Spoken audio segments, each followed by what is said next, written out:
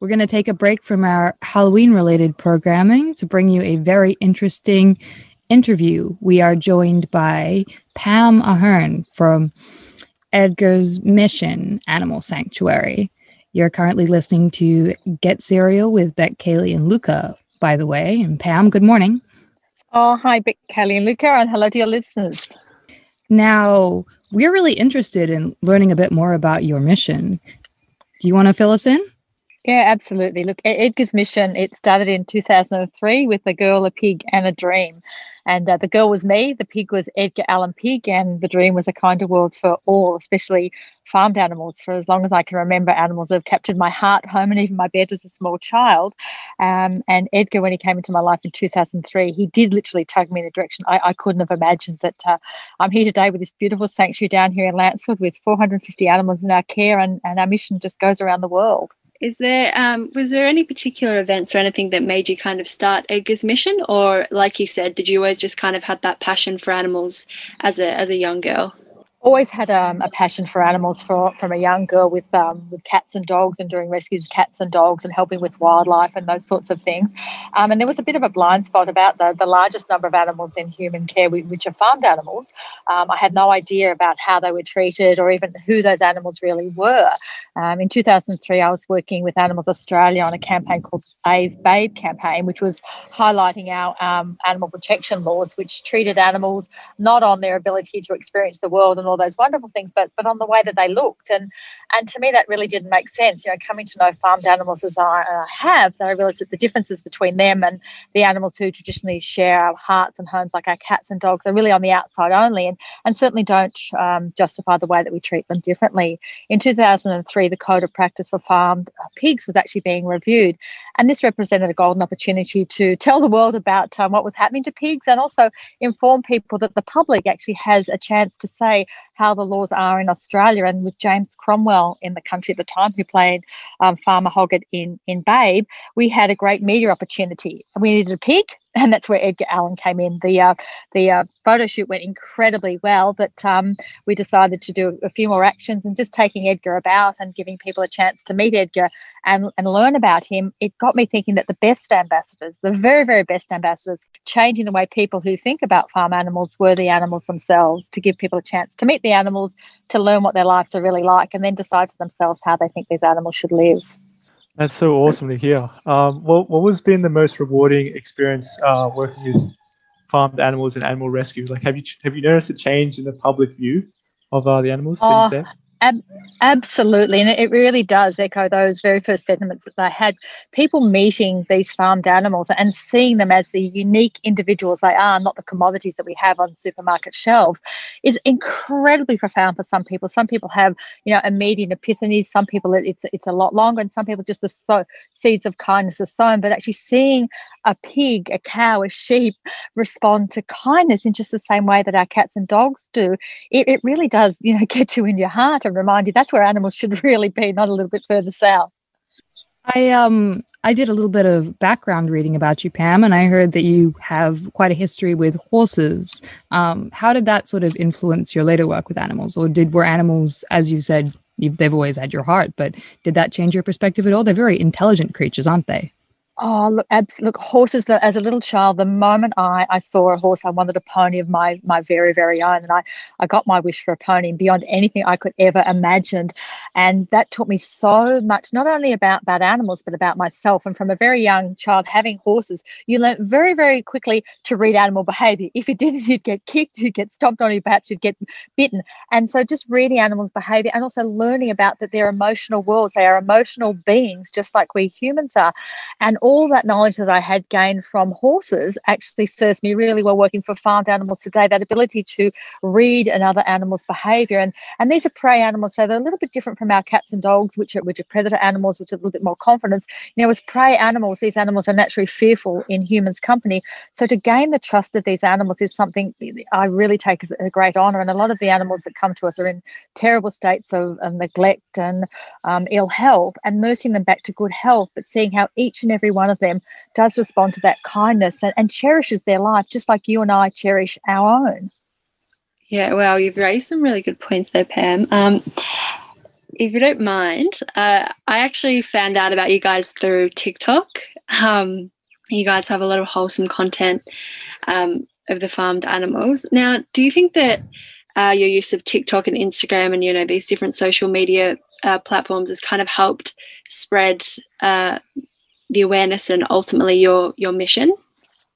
Oh, absolutely. You know, we have a global presence, and that's really thankful to those social media platforms. And I cannot take any credit for that. I have an incredible, wonderful team that make Edgar's mission happily tick along. And they're a much younger generation than me when it comes to social media and all those things. IT. I'm really, really good at looking after farm animals, but you know, Kyle and Kelly have done an amazing job with social media and just sharing those positive images of animals and happy images of animals. I think the more you see these animals, because farmed animals are so hidden from our lives, and because we don't get a chance to see these animals enjoying life and experience happiness and sharing moments with their friends and their family through those social media platforms, people get to see that, and unwittingly they're actually becoming endeared and enchanted by these animals, and in turn see them differently.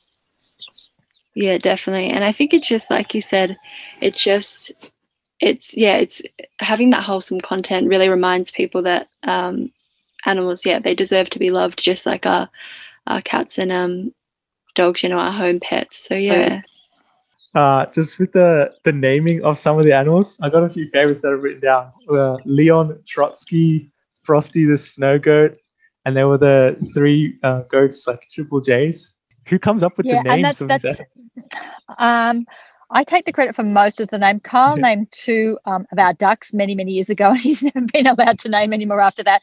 But I love to give the animals names that are positive and that just make you smile, because I think it is really when we're in those positive states of mind, it makes us more open to new ways of thinking and just to make you smile. Like as you said, the name Leon Trotsky, even when you said it, I was smiling.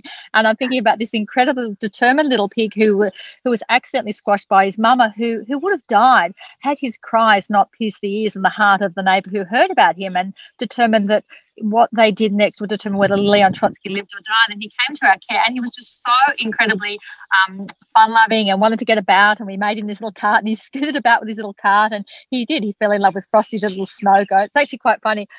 We named him Frosty the snow goat because he was white, and a media outlet in England picked it up, and they thought the snow goat was this new breed of goat that we had in Australia. But it was just this cute little name we gave to this absolutely gorgeous little goat who again had beaten the odds. He was found by bushwalkers. He couldn't walk, and again they knew what they did next would determine whether little Frosty lived or died, and they rescued the little animal. And this really does speak to the goodness of the human heart, and it's what gets me up every single morning, that we humans really are programmed to care. We care about animals, we care about humans, and we care about the planet. We're just so disconnected between the choices that we make and how they impact upon others. But when we are confronted with animal suffering, we will choose to do something about it. We see it over and over with the animals who come to the sanctuary. You know, a human has found them in trouble and wanted to stop their suffering. And that's just so damn great about our world. And we just want to focus on that positive, encourage everyone to think about the choices that they make and how they impact upon others. And I know when you do good things, you certainly feel good yourself about it as well. Yeah, definitely. That's a really beautiful sentiment. Now, Pam, we'd really love to hear about the cookbook. Can you tell us a bit about that? I love this cookbook. I can only say, where was it 30 years ago when I became an overnight vegan and had no idea how to eat vegan? I couldn't even pronounce the word all those years ago. This cookbook actually, again, it speaks to our global community of kindness. Just everyday cooks and chefs in family kitchens around Australia, New Zealand and the world have contributed their much loved recipes to this cookbook. It makes it so easy to have nutritious and delicious food that doesn't involve animals. These are much loved recipes that people have handed down, or recipes that they've veganized themselves, that people can just jump in and try these recipes. There's lots of different levels there. There's the ones for me that are easy, and there are other ones that if you're a little bit more adventurous that are worth the effort and take a little bit more time to prepare. But there's no one who can try the recipes in the book and say that vegan food is bland and unexciting. That was our very, very first book, and that one was actually made by chefs, some wonderful chefs, and great restaurants around the world contributed that. But this is our lovely one. It's Kindness Community Vegan Cookbook, and it's made by just everyday people who've just given their recipes for free to us to pop in this book, and they can be shared around the world. Beautiful, really, really beautiful. Do you have any favorites, Pam? Any favorite recipes? I absolutely do. A little bit biased. My mum's sweet and sour tofu balls are absolutely amazing. I encourage everyone to try them. And it was quite funny because when I became this overnight veg all those years ago, my mum was dragged along for the journey with me, and we raced out and bought tofu. And it was absolutely disgusting because we ate it raw. We didn't know how to cook tofu. So mum actually went and found out how to cook tofu, and she whipped up these sweet and sour tofu balls. They are absolutely delicious. And my second favourite, which is again from my mum, is this corn chowder, corn and leek chowder. It's absolutely delicious as well. Really lovely, wholesome recipes in there, from breakfast to sweets, and everything in between is covered in the book. Where can our amazing. listeners find the new cookbook out, Pam? Oh, thank you very much for asking. A big plug. And we're really excited. And when we just started selling our books, we didn't have very big avenues to sell them, but, shops around the world, good bookshops, and probably even some of the dodgy bookshops are selling them as well. And on our website, www.cooking.kindness, you can get the books there as well. Amazing. Now, Pam, look, how can we help and play our own kind of part in achieving your mission? I know that there is donating, but is there any other ways that we can all kind of do our own part? Oh, absolutely. And particularly at this time, with COVID, it's impacted everybody in so many tragic and oftenly financial challenging ways. But there are so many other ways you can help Edgar's mission and sanctuaries around the world. And just by thinking about the choices we make, every time you sit down to eat, every time you put something in your supermarket trolley, every time you dine out, you can actually make a choice for a kinder world by what you eat, what you put in that trolley is that vote for the kinder world. So really thinking about that. If you live near a sanctuary anywhere, perhaps going and donating your time, volunteering there, or even just going and visiting a sanctuary. We're excited to be open to the public later in the year. If you're down here near Lancel, please jump online and book a tour and come and meet these animals. Find out who they really are, because it will not only change their world, it will change your world as well, and for the better.